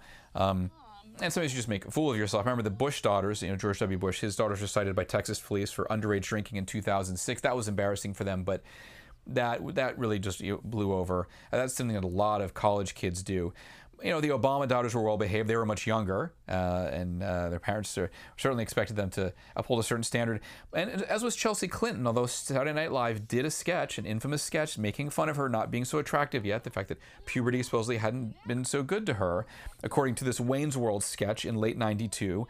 I think it was Wayne, played by Mike Myers, who was saying that, she could turn into a babe in waiting. Well, that didn't sit very well with the Clintons, and I think some people in the public. So actually, the show network apologized for that, and Mike Myers, the co-star of the sketch, reportedly wrote a letter of apology to the White House, which he should. These days, and everyone's mean on social media. You don't even need the media picking on you. Everyone's mean on social media. They don't care. And I imagine it must be hard to be young and have to deal with that. I've learned that you just have to not deal with people sometimes when they want to engage you, because it's just simply a waste of time. But back then, you didn't really deal with that. Even bullying and cyberbullying, two different things. Bullying, as terrible as it is, cyberbullying, in a way, has become worse because other people see it. It's not as isolated as you think. But anyway, getting here to this rare family meal with the Tynans doesn't go so well, just like the scene at the beginning where they're watching TV. There's not a lot of family unity going on here. And by the way, this was the one film role for Adam Ross, who you see here on the left, who's portraying a young Paul Tynan, although he did write the short film Trickle, which came out in 1998, in which he had a small role. There were a lot of 70s films, late 70s films, like Kramer versus Kramer and other things, ordinary people that would deal with family turbulence for various reasons. And in the 80s, you had that too, but you also had a lot more optimistic view of family life. Even though you did have occasionally films like Firstborn, I believe, was about a kid whose mom is dating a single mom, and she's dating an abusive man, how he has to confront him. But, we kind of wanted to have a bit more optimism about what was going on back then in the 80s. And outside of MASH, Alan Alda's late 70s and early 80s movie roles really did focus on marriage and family. I mean, there was Same Time Next Year about that annual fling, California Suite, where he and Jane Fonda are tussling over the child, staying with one or the other. You had the Four Seasons movie, which dealt with middle-aged couples grappling with changes in their lives. And so it was a way, it wasn't always like the characters he played, but it looked like he was trying to explore different aspects of family and marriage in different contexts. And that's something that, definitely I think defined his work. He wasn't the kind of guy to do, like Meryl Streep. Not the kind of person to do superhero movies. Not the kind of people. Mephisto Waltz was a horror movie, but you know, they're usually generally more about serious things, or if it's a comedy about a serious subject, like when Alan Alda wrote, directed, and starred in Sweet Liberty, which is about an American historian who writes a book on the Revolutionary War, and Hollywood wants to turn it into this film that's rewriting history, and he's not very happy about that. But that allows him to make statements about Hollywood, although I suppose it was done very lovingly because he did thrive in Hollywood after all. But he worked on the inside, so he can make those statements. And he really was on the inside from the beginning because his father was actor Robert Alda, who was in the movie that traumatized me the most as a child, The Beast with Five Fingers, about a severed pianist's hand which comes back to life after he dies. So thanks for that, Alan Alda's dad. I still love it. But when he was young, Alan Alda contracted polio at age 7, and I remember he and Carol Burnett, when they did a Q&A recently about the Four Seasons, and they've talked about it before, the fact that they actually sort of met when they were kids, but because he had polio, Alan couldn't go out and play with other kids, so they lived across the street from each other when Alan's dad, Robert, was shooting Rhapsody in Blue, in which he played George Gershwin, and Carol Burnett was there, and so she would play and roller skate with the kids out in the street. She was a couple years older than him. I think she was 11 and he was 9. So they almost kind of met, and of course ended up working 3 times later on. Now, Alda began his career in the 50s with the Compass Players, like Barbara Harris, and he was then he acted in the Kennebunkport Playhouse in 1957. He was part of the acting company of the Cleveland Playhouse during the 1958-59 season. He did a lot of theater in the early days, including Broadway shows between 1959 and 1967 that included Fair Game for Lovers, The Owl and the Pussycat, and his Tony-nominated turn in the musical The Apple Tree. Now, on TV, Alda was part of the cast, along with David Frost, of the American television version of the British series That Was the Week That Was, which ran from January 10th, 1964 to May of 1965. His Hollywood debut was Gone Are the Days, a film version of the Broadway play Pearly Victorious, which co-starred Ruby Dee and Ossie Davis. Now, I mentioned earlier Alan Alda roles before. There's Paper Lion, The Mephisto Waltz, To Kill a Clown, and the adaptation of Truman Capote's The Glass House. Of course, he later became known for MASH, for which he got 21 Emmy nominations and won 5 awards. There was also California Suite, same time next year. And again, as I said, more amiable characters, more of a romantic lead. Alda would go on to write and direct 4 movies. There was The Four Seasons in 1981, Sweet Liberty in 1986, A New Life in 1988, and Betsy's Wedding in 1990.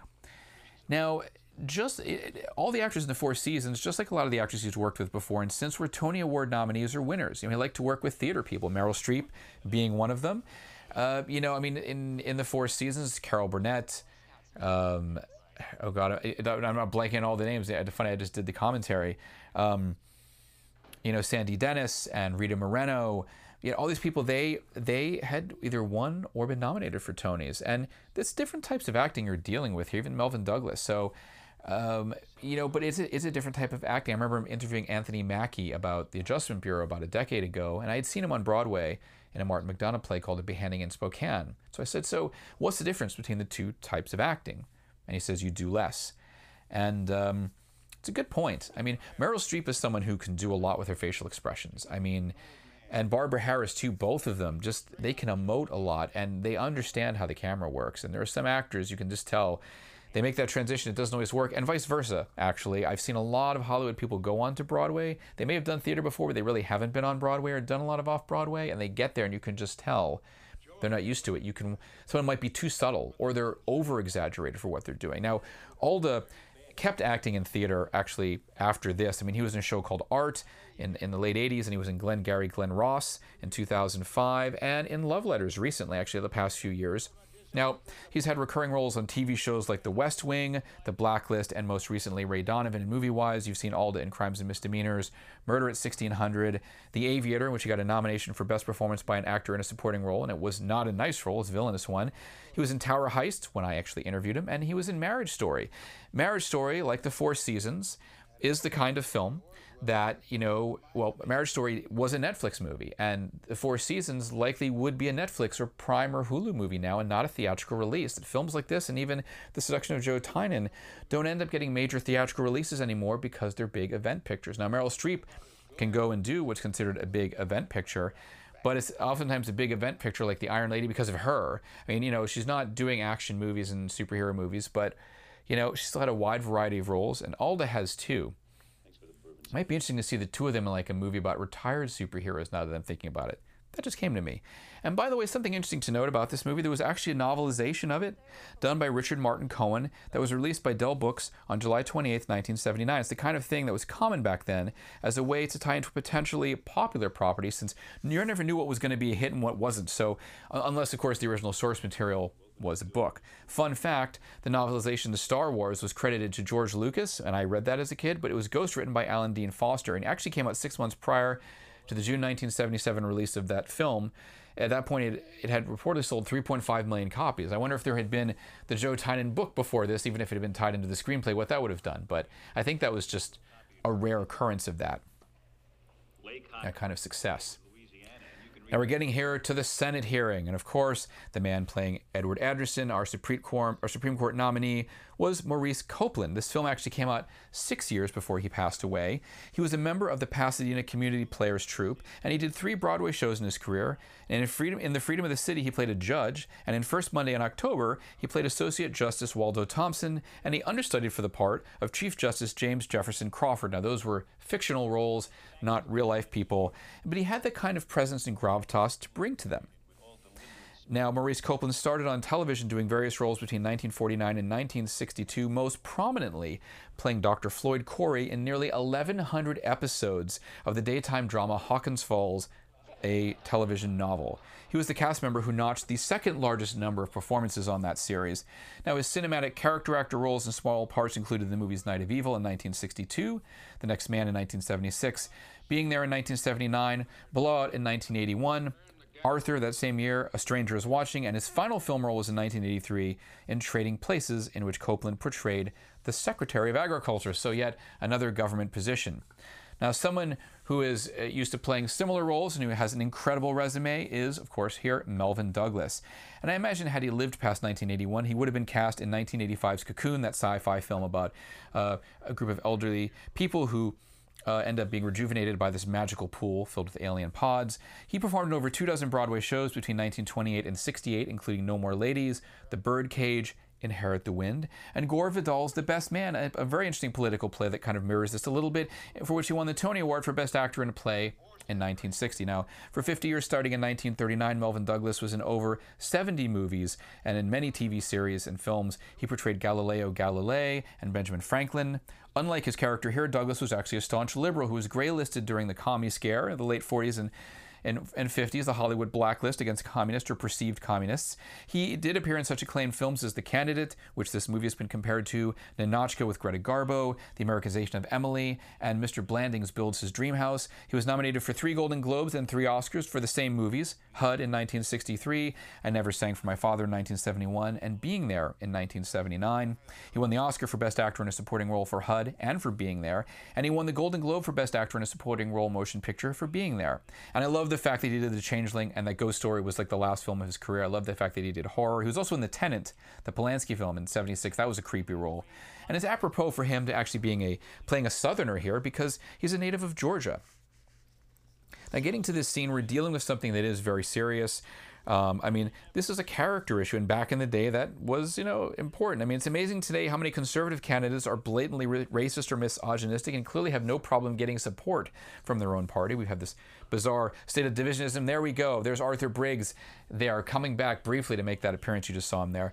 Now, I look at this particular sequence, and I think back that, I think the fact that 12 years after it, lawyer Anita Hill will be testifying at the hearings for future Supreme Court Justice Clarence Thomas and talking about the fact that he had sexually harassed her in the office and had shown her pornography. A lot of people didn't want to believe her, and everyone attacked her. I mean, the narrative was twisted to make him the victim and not her. And in the end, he narrowly got elected on the Supreme Court. But, there's still questions about Thomas's character, and a lot of people still side with Hill on that. It was very compelling testimony, and 4 other women were ready to testify, but were not called to that hearing due to a compromise agreement on the matter between both the Republican and Democratic parties, as overseen by Senate Judiciary Committee Chair Joe Biden. Now, then in 2018, we have to think about the Brett Kavanaugh hearing. A man accused of sexual assault by Dr. Christine Blasey Ford. She came forward very bravely to testify against him, and there were 2 other women who also brought allegations against him. That nomination was rammed through. Another close vote. It was actually, I think, where Thomas was 52 to 48, and for Kavanaugh it was 50 to 48. It was along partisan lines because of the Republican majority in the Senate. Purely partisan politics, very different than I think what you're going to be seeing here. Now, right here at this moment, and Arthur Briggs is just sort of shaking his head. I mean, Senator Bernie clearly showing signs of Alzheimer. And this is the one moment you really do feel sympathy for him. It's not just an old man trying to hold on to his career. He clearly isn't suited for office anymore. And this is a prescient scene because Ronald Reagan developed Alzheimer's after his presidency, although there's some who alleged that he started showing signs of it the last couple of years he was in office. He did show memory lapses during his presidential campaign in 1984. But, you know, still, it was officially announced in 1994.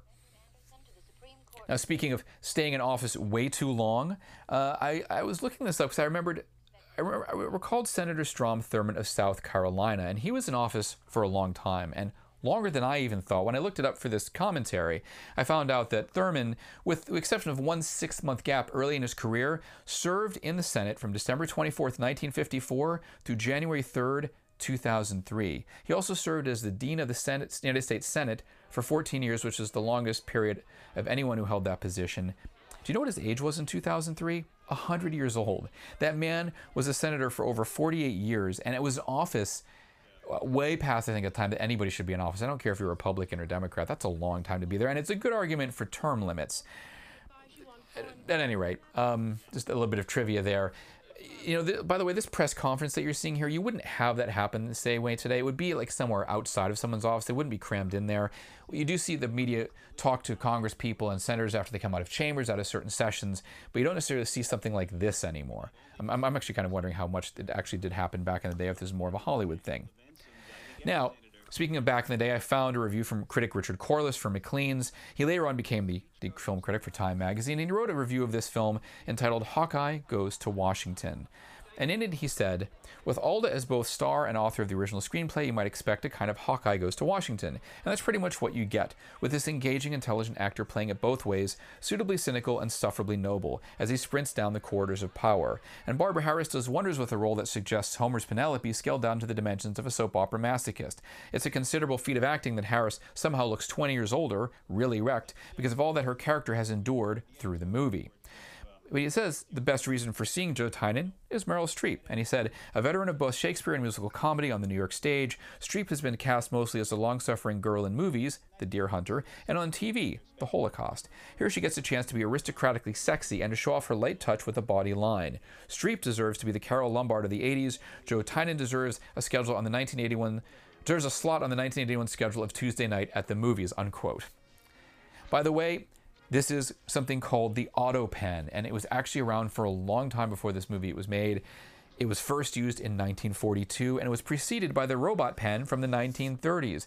I found a rather amusing quote from an IMDb user known only as Zorro3.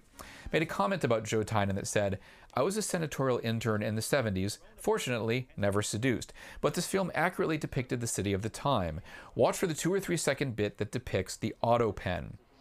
When I was an intern, I was interviewed by my small hometown newspaper and instructed by my supervisor that I could discuss anything. I could even disagree with the senator, but I was not to mention the auto pen. Because, of course, everyone wants to think, oh, I actually got a letter from this senator or the President of the United States.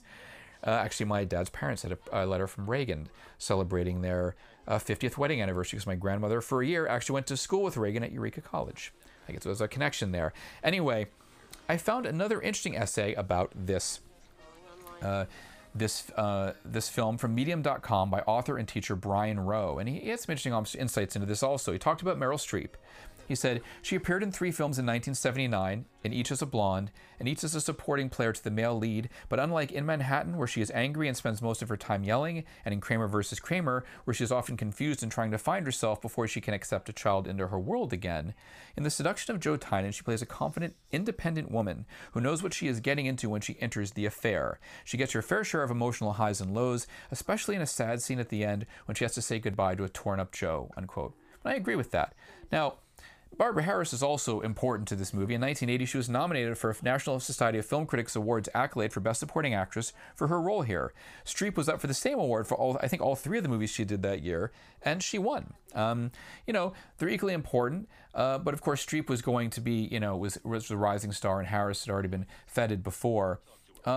But, you know, Harris is one of the two women that Joe Tynan is using. I mean, it's like classic split. I mean, it's the woman he needs, which is his wife Ellie, and the woman he wants, which is Karen. And powerful men seem to have a need to have it both ways. And clearly it causes damage to certain marriages. I mean, you know, you have to be careful. And Alan Alda has spoken about the fact that, you know, he would try to go home to see his kids during productions or between productions because he wanted to know what was going on with them. He didn't want to be an absentee father. He was very responsible. And therefore, he was bringing his role as a father and as a public figure into this film. Now, in real life, Alan Alda has 3 daughters. He was outnumbered by women 4-1 in his household. His daughters are from oldest to youngest, Eve, Elizabeth, and Beatrice. Now, the latter 2 tried their hands at acting, first appearing in their father's next movie, The Four Seasons, in 1981. They had smaller roles there, and they both reprised them in the short-lived 1984 TV series adaptation that Alda developed from the movie. That only lasted 13 episodes. Now, Elizabeth Alda had one other movie role as the cop in Alley in the 1986 cult horror film Night of the Creeps. I've seen that movie, and I think I actually remember that scene. And since then, she's become a teacher for the deaf and a special education teacher. Her sister Beatrice had a supporting role in 1988's A New Life, which directed that film. Then Beatrice had a small role in 1990's Men of Respect with John Turturro and Dennis Farina. She was also assistant to the director William Riley on that picture. Beatrice also co-produced and co-directed 2 documentaries with her partner, Jennifer Brooke. Out Late, which came out in 2008 and is about gay and trans people who have come out later in life, and then Legs, A Big Issue in a Small Town, which came out in 2016. The 2 also have founded the production company Forever Film Studios and have 4 children together. The only Alda daughter not to appear in one of those movies is Eve Alda, who is now Eve Alda Coffey, who studied psychology at Connecticut College and also attended the Simmons School of Social Work in Boston. I assume she's doing social work at this point. Because I love you, goddammit. I should mention Alan Alda's marriage because it's sort of a little bit mirrored here, but is definitely different in real life. I found a great New York Times feature called Arlene Alda, Life as a Feminist Wife by Judy Klemsrud. I hope I'm pronouncing that right. It came out May 31st, 1981. Now, like her husband Alan Alda, Arlene Weiss, her maiden name, hailed from the Bronx and was quite an accomplished young woman. She graduated Phi Beta Kappa from Hunter College, won a Fulbright scholarship to study music in Europe, and became assistant first clarinetist for the Houston Symphony. An amazing woman. In 1957, she was married, became Arlene Alda, and turned away from that to help raise their 3 daughters, all of whom were born within a 3-year span. I don't know if they ever had any dramatic moments like this. Well, every parent has a dramatic moment like this. Now, asked by the New York Times if she had anything to do with her husband's feminism, Arlene replied, "I can't claim that. Not at all. From the time I met him, I've only known him to be a fair-minded person. There was no prompting from me. The issues just sort of presented themselves, and he decided to use his visibility to do something he felt very strongly about. I got the feeling that because he had daughters, a concerned wife, I was in the Women's Strike for Peace, and saw social inequities, these all fit into his wanting to do something," unquote. Janet? During the 1970s, Alan Alda became very vocal about and known for his feminism. He was very supportive of the Equal Rights Amendment. The Times said that in 1976, President Ford appointed him to the International Women's Year Commission. He made the cover of the June 1981 issue of Miss Magazine, and on the cover it read, "The most admired man in America is a feminist." Alan Alda talks about work, love, and friendship. He also graced the June 1978 cover of Miss with Carol O'Connor, who was in All in the Family, Esther Roll from the Jeffersons, Ellen Burstyn from same time next year, and Kate Jackson of Charlie's Angels fame. The proceeds from the premiere of Alda's next film, The Four Seasons, were appointed to a fund for investigative reporting sponsored by Miss Magazine. And he also wrote an essay for it in 1975, like I mentioned before. Now, getting back to his wife, Arlene, she did not abandon artistic pursuits during their marriage. She delved into photography. Photographs of hers were used at the beginning of The Four Seasons and later in over a dozen episodes of Punky Brewster. Arlene published the book On Set, featuring photos and text chronicling the filming of The Four Seasons. She also had her own work published in major magazines like Vogue, New York Magazine, the Saturday Evening Post, People, and Good Housekeeping. And that New York Times story is in fact timed to an exhibition of her photography work that had been curated for Nikon House at 620 Fifth Avenue in Manhattan. And I got the vibe from the Times piece that Arlene Alda is a bit like Ellie Tynan, that they're down to earth, not pretentious, devoted to the marriage, but also to their children. Obviously, they didn't have the problems that this marriage does. I found an interview with Alan from 1981 in which he'd spoken about trying to be active in his children's lives, and as I said before, visiting as much as he could during the filming of MASH and in his film career afterward. And he joked that he would come home and something had happened in school weeks earlier, and it didn't get mentioned until he actually showed up. I guess it's just how things worked. And he and Arlene worked and still work well together. They've called each other their best friends.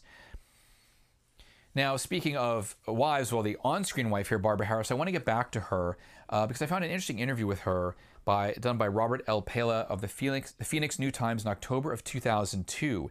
She was actually teaching acting in Scottsdale, Arizona at the time, and she would pass away in 2018 at the age of 83 from lung cancer. And she mentioned that she actually avoided fame during her career. She used to try to get through maybe one film a year, and she always chose movies that she thought would fail so she wouldn't have to deal with being famous if that happened. And she actually turned down Alfred Hitchcock the first time he approached her about doing a movie. And then when asked about leaving the theater, she said, "Who wants to be up on stage all the time? It isn't easy. You have to be awfully invested in the fame aspect, and I really never was. What I cared about was the discipline of acting, whether I did well or not." And she actually, I don't know if it was half jokingly or seriously, called herself a has-been in the interview. I think she was happy being anonymous. And when asked if she had just permanently left acting, she replied to the interviewer, "Well, if someone handed me something fantastic for $10 million, I'd work again. But I haven't worked in a long time as an actor. I don't miss it. I think the only thing that drew me to acting in the first place was the group of people I was working with. Ed Asner, Paul Sills, Mike Nichols, Elaine May. And all I really wanted to do back then was rehearsal. I was in it for the process, and I really resented having to go out and do a performance for an audience because the process stopped. It had to freeze and be the same every night. It wasn't as interesting." I mean, there's some actors who don't like to do interviews, or actually, well, they don't like to talk about the process and methodology, and there's some that don't like to watch their performances, like I believe Johnny Depp is one of them. And interestingly enough, during the Four Seasons press cycle, Bobby Wygant had asked Alan Alda if he had any favorite lines from Hawkeye on MASH, and he said he didn't because he actually didn't have any retention of a project he had just worked on. He simply moved on to the next thing. And I wondered if it was the same thing for Barbara Harris, like really being in the moment. And just like I said, she was an actor's actor. It really was about the craft and the art for her. And, you know, at this point in the 70s, movies were commercial products, but not the way they were going to become in the 80s and beyond. It's even big business now than it was back then. Now, sort of on a tangent as a complete aside, but something that I thought about, this takes me to the King Kong junket back in 2005, when Jack Black was asked about how he got into character for that movie, and he had a great response. He said, "I'm never going to be on Inside the Actors Studio because it would be so embarrassing to talk about my process. I just stare into space and imagine what it would be like for me to be back in that time. It seems lame, but it works for me. I like this one green field over at UCLA where I went to college. I'd run around there at night screaming and imagine monsters chasing me." That's pretty fun, actually. And at this moment, I think two women who you do not want chasing you right now are Ellie Tynan and Janet Trainer. So this is a great scene because they barely speak. They share looks, and women just know. She knows what's going on. Karen does not want to meet her, and right there, even like there, she thinks she's brushed that contact. That's a really cool little moment, a great little bit of acting. And I wonder if Meryl Streep actually or they both improv that. You know, he's now. I mean, that's embarrassing for them, and this is in front of a room full of people who don't know what's going on. But that look from her right there, that icy look of death. You know, I love her performance here. And speaking, you know, of these performances here, thinking of how it's photographed actually, because a lot of this is very straightforward, and I've heard some criticisms that this film was shot like a TV movie of the week, and the Four Seasons got a comparable comparison. Different directors, different cinematographers, but I think there's a certain cinematic restraint at work here. Adam Hollander was a cinematographer. He was from Poland, and his first DP gig was, no joke, Midnight Cowboy, the first and only X-rated movie to win an Oscar. And he got that gig when his childhood friend Roman Polanski recommended him to director John Schlesinger. You know, and he shot other movies. The first two from director Jerry Schatzberg, who directed this movie. It was Puzzle of a Downfall Child and The Panic in Needle Park.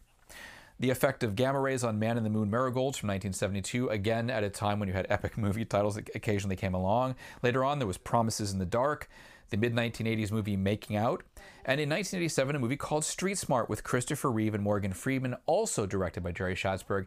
That's a really interesting film. I remember Reeve came to NYU when I was in film school to show that, and that was a film that Reeve did, but he had to also do Superman 4 for Canon Films in order to make that happen. Interestingly enough, Morgan Freeman is the one that gets the Oscar nomination for that film, but Reeve still did a great job, and it's a really interesting movie.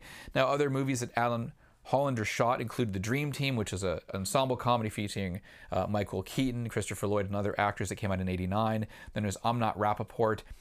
And Hollander's final feature was 2005's Carlito's Way, Rise to Power, clearly a direct-to-video sequel. There was an Apollo 17 documentary that came out a couple of years ago that features cinematography from Hollander, but I think that was archival stuff. That wasn't something new. But still, he worked on a variety of different movies, but a lot of them were very serious. And I think in this film, he and Schatzberg are really very much about capturing the facial expressions. I mean, there's a lot of interesting locations going on here, a lot of stuff going on in the background, but I don't think you necessarily would want it to be necessarily as dynamic. I kind of wonder that some people will say, well, this isn't cinematic enough, but sometimes you don't want to overdo it. I mean, The Four Seasons was sort of the same thing. It had moments that were cinematic, but it wasn't overdone because it's really about the dialogue. And yes, these could have been done as plays, actually, but still there's something about being in those real-world locations that add that extra level to it. Now is that you have an interest in psychology. It's ambiguous. It could mean anything. I love the looks that Barbara Harris gives through these sequences. That really that amusement there. She's like, "You're a jerk. You're an asshole." It really says it all. Now, Francis here, Tynan's aide, is played by Charles Kimbrough, who later got an Emmy nomination for Murphy Brown for being on that series. And his character has a lot of balls here to have this conversation away from her husband, but he's trying to do preemptive damage control, and that's something that's, I'm sure, even more of a consideration these days. Now, Joe Tynan's going to be coming back home. That's a classic old yellow cab man. Wow, they've changed quite a bit. I love that. There's something I was thinking about also here. You know, we're talking about a family dynamic and having to put on appearances like you just saw in that last scene with that really visual revelation of what was going on. All the presidents we've had up to this point have been straight married men with kids. That's probably going to change. We'll probably have a gay president at some point, but mostly white as well, except for Barack Obama. So, and of course, our Vice President Kamala Harris is black and Indian descent, which is great. But, you know, getting back to the straight married men with kids, it's like a unified family. I was doing research and I found out that California Congresswoman Katie Porter is the only congressperson in office who's a single mother. And right now, Muriel Bowser, who's the mayor of D.C., and a few other mayors around the country are single moms. Muriel actually was purposely a single mom. But, you know, there's this American ideal that we have to put on, that people aspire to, that you're supposed to do this and this and this to be successful or to be happy in American life. And I'm sure for younger millennials and Gen Z, that's going to be an entirely different reality. But very much here, it was very much about having what looked like a happy, unified family, and also she has to play the good wife. There was, of course, a series called that. I totally understand why she's pissed off here, and even though I really hate seeing couples get angry and throwing things, she's gone through quite a lot with this guy, and this is another moment where a character portrayed by Alan Alda has to come to a reckoning and face, you know, the consequences of his actions. And it's amazing. She still clearly love each other, but there's a lot of problems, and there's things we don't know backstory-wise about things that had happened before. And this is a film dealing with a lot of serious issues, which was very appropriate for director Jerry Schatzberg. He was active as a director between 1970 and 2000, and he actually was a fashion photographer prior to that, working for the likes of Vogue, Esquire, and McCall's, and he later was a member of the jury at the 2004 Cannes Film Festival. And let's go over some of the films and the issues he was dealing with. You had Puzzle of a Downfall Child in 1970 with Faye Dunaway, deals with abusive relationships, drug addiction, fame, mental illness, serious stuff. Then Dustin Hoffman co-starred in The Panic in Needle Park in 1971 about a couple who are heroin addicts coping with their addiction and each other's problems. There was a film in 1984 called Misunderstood, starring Gene Hackman as a father to two young boys, and they're all coping with the loss of their mother and his wife. And then Street Smart 1987, which is dealing with media accountability because Reeves, reporter in that movie, makes up this fictional pimp character that turns out there is a pimp in New York City with that name. And so he gets called out by the guy and he ends up learning about his life, and he gets in a serious education about what goes on in the street. And then there was a Schatzberg film in 1989 called Reunion about two teenage boys, one of whom is Jewish, and the friendship that they have in 1933 Germany with the specter of Nazism on the rise and things happening. So his first two films are the ones that got Schatzberg the most critical attention, but I like Joe Tynan and Street Smart, and I need to see some of his other films. Now, an interesting bit of trivia to note about him, one of Schatzberg's most famous photos was the cover of the Bob Dylan album Blonde on Blonde. And if you remember, that was released in 1966. And there was a book collecting Schatzberg's photos of Dylan that came out in 2006 and was entitled Thin Wild Mercury. So interesting that he went from doing that to this. You might not necessarily get the fashion photography background with this film, but that doesn't fit what's going on here. And here we go. Hey buddy, you made your bed and you have to suffer in it. Just the way that I could also say that you made your bed and she gets to kick you out of it.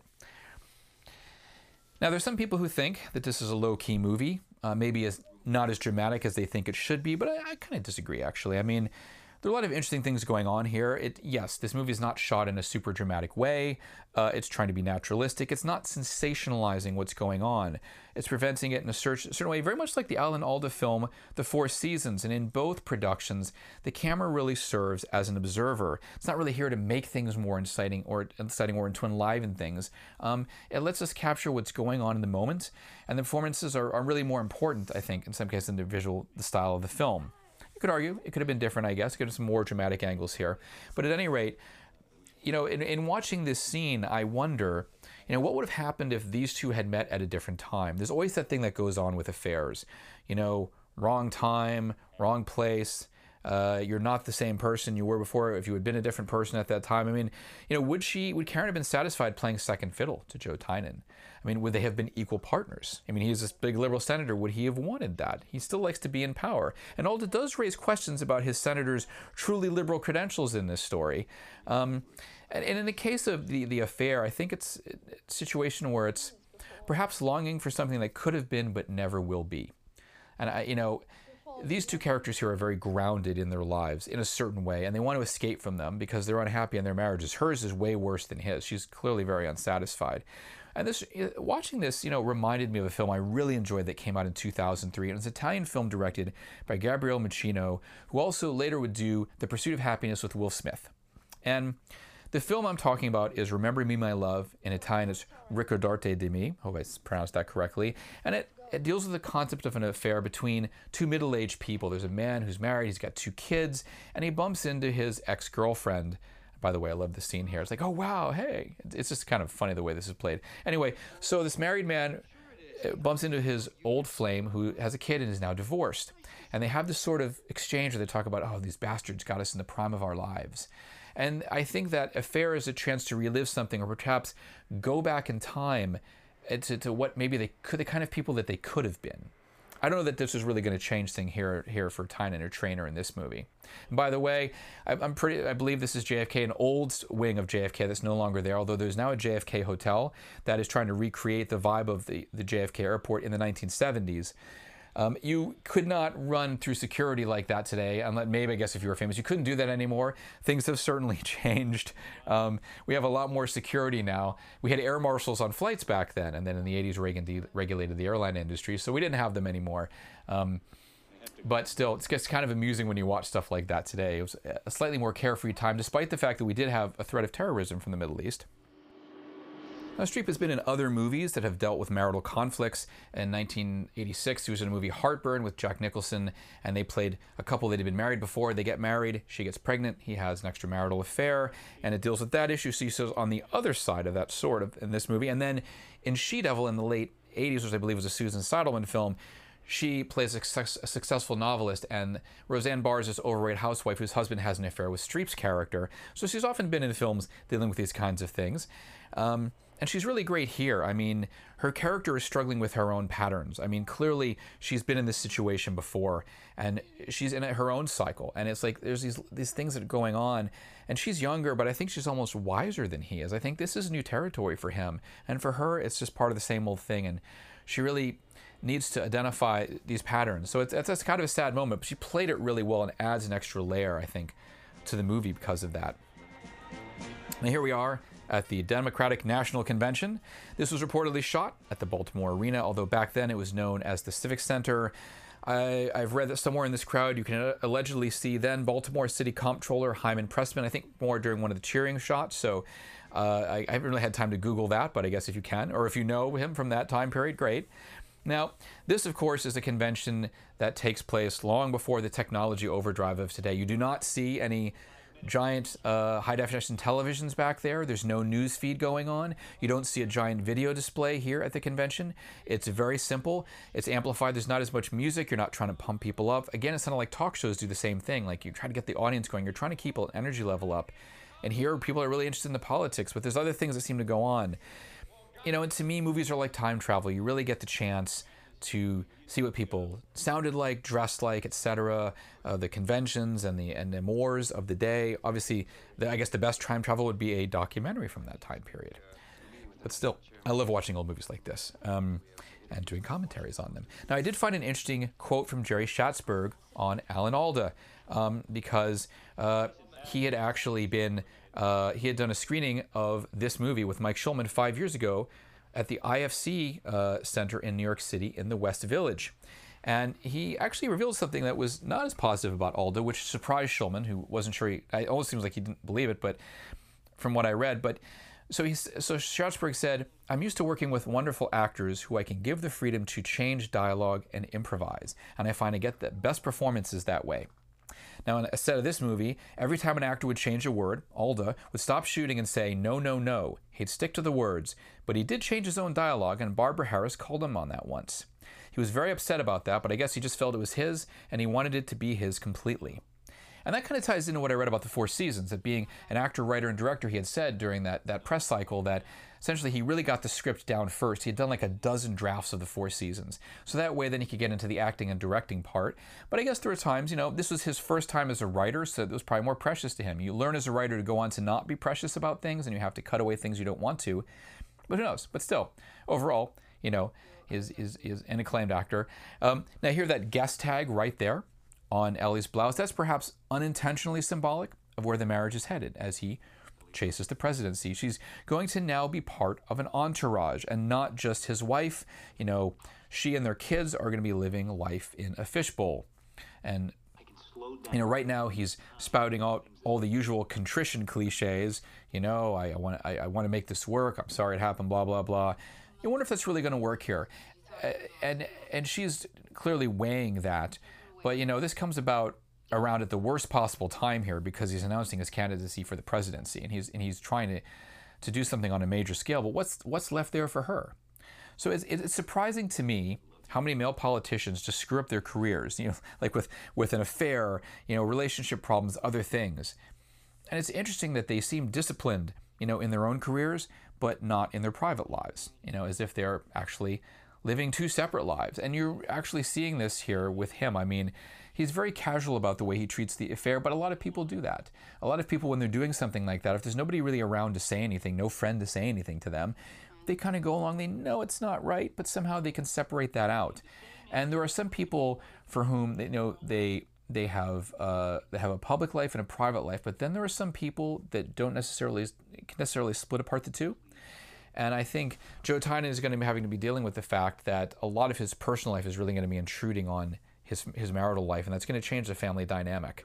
So, and I can sympathize with her because now things really are just out of her control. Before, I mean, she's done everything for him, and so again, I totally feel for her when she had that moment where she just threw all of his papers everywhere and wanted to create chaos in his life. That's a very good visual metaphor there.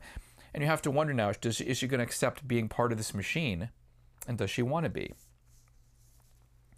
Now, I've heard it said that The Seduction of Joe Tynan is an updating of the Oscar-winning 1972 film The Candidate, which was made by director Michael Ritchie. Now, it wasn't a financially successful film, but it got acclaim, and it starred Robert Redford as a long-shot Democratic candidate in the race for the California governor's seat. Now, Peter Boyle is this sort of well-known, I guess he's the campaign manager, but he's also a political consultant. He really knows his things, and he's like, you know what, you're free to campaign however you want because this Republican governor just seems unbeatable, you know? It's not going to happen. But at first, I think he does a more extreme campaign, but then kind of comes closer to the middle, and he starts getting closer to winning, and then things change. And in the end, his character does win. And Redford is kind of, after he wins the election, he goes into this back room before facing the media, and he asks Boyle, like, what do we do now? And he gets no answer. And in some ways, I guess that is where this film does echo that one. That here he is getting to the high point in his life, but now he's starting to get emotionally estranged from his wife, and the question is, what do we do now? But he's not going to be really asking that, I think, of the political people around that. He's going to be asking that of his wife, and we're going to be seeing that in a moment when they exchange looks. So, you know, I really feel like Joe Tynan does have an ambiguous ending. Don't be fooled by the Wikipedia summary or maybe some other plot summaries that people have given of the film. And of course, you don't really want to give that away in a summary anyway. But, you know, it really looks like Ellie could cut and run at any point. I don't think she's made up her mind here. And I like how Alda brings that drama in at the end and shows how hard it is for people in the political process. And I think you would actually apply this to anybody who's any sort of public figure, that they have to cope with personal issues and personal failings while dealing with professional triumphs and pitfalls. So I could never imagine being a public speaker and right before you go on, something really serious has happened. I think it takes a lot, and that's where some performers are amazing, and you have to admire them for having a really bad day and then getting on stage and letting it loose. But that's, I guess, what I was saying earlier about Streep trying to deal with the tragedy in her life, getting into this role. Now, right here, you're going to be seeing this sea of people that is separating, you know, Joe and Ellie Tynan, and it is not just simply a reality; it's a visual metaphor for the gulf in their marriage. This is the double life that now they're going to start leading if she chooses to stay with him. And we don't know. And I think that's kind of what's brave about this movie, is that I don't think it is a pat ending. And there were a lot of films in the 70s that didn't want to give you the happy ending. We got into the 80s, and things were much more about solving the crisis or solving the problem. Yes, they'll get back together. Yes, they'll do this. I'm not sure in this case. And this goes back to that book by Myra McPherson about the fact that the Washington wives have long accepted, or a lot of them have long accepted, the way they've been treated. And maybe it's about time to make a change. In my mind, I think Ellie's going to make a change. And there is this Mona Lisa moment right here where, yeah, you think she's going to smile. And she does, but I'm wondering, you know, is she smiling because, you know, yes, I'm very proud of you and we've done things together and I still love you. Or is there that side of it like, I'm smiling because, you know what, I think this is over. At any rate, I think it was ahead of its time in that regard. And it's an underrated film, I think, in all the canons of the stars and the director, and of course there's Alda as a writer. I don't think it gets as much attention as a lot of his other work. I don't think a lot of Alda's directorial stuff really gets as much attention as being Hawkeye on MASH and doing other roles in other places. But at any rate, that is The Seduction of Joe Tynan. I hope you enjoyed watching the film if you've never seen it before, or I hope you enjoy revisiting it if it's been a while. And thank you very much for listening to my commentary. I try to dig into as much trivia and go through as much as I can. I know I'm known for being fast-paced. This is only one opportunity I get to do this, and for you to hear this information at any rate, thanks again for listening, and I look forward to speaking to you again on another Kino Lorber commentary track.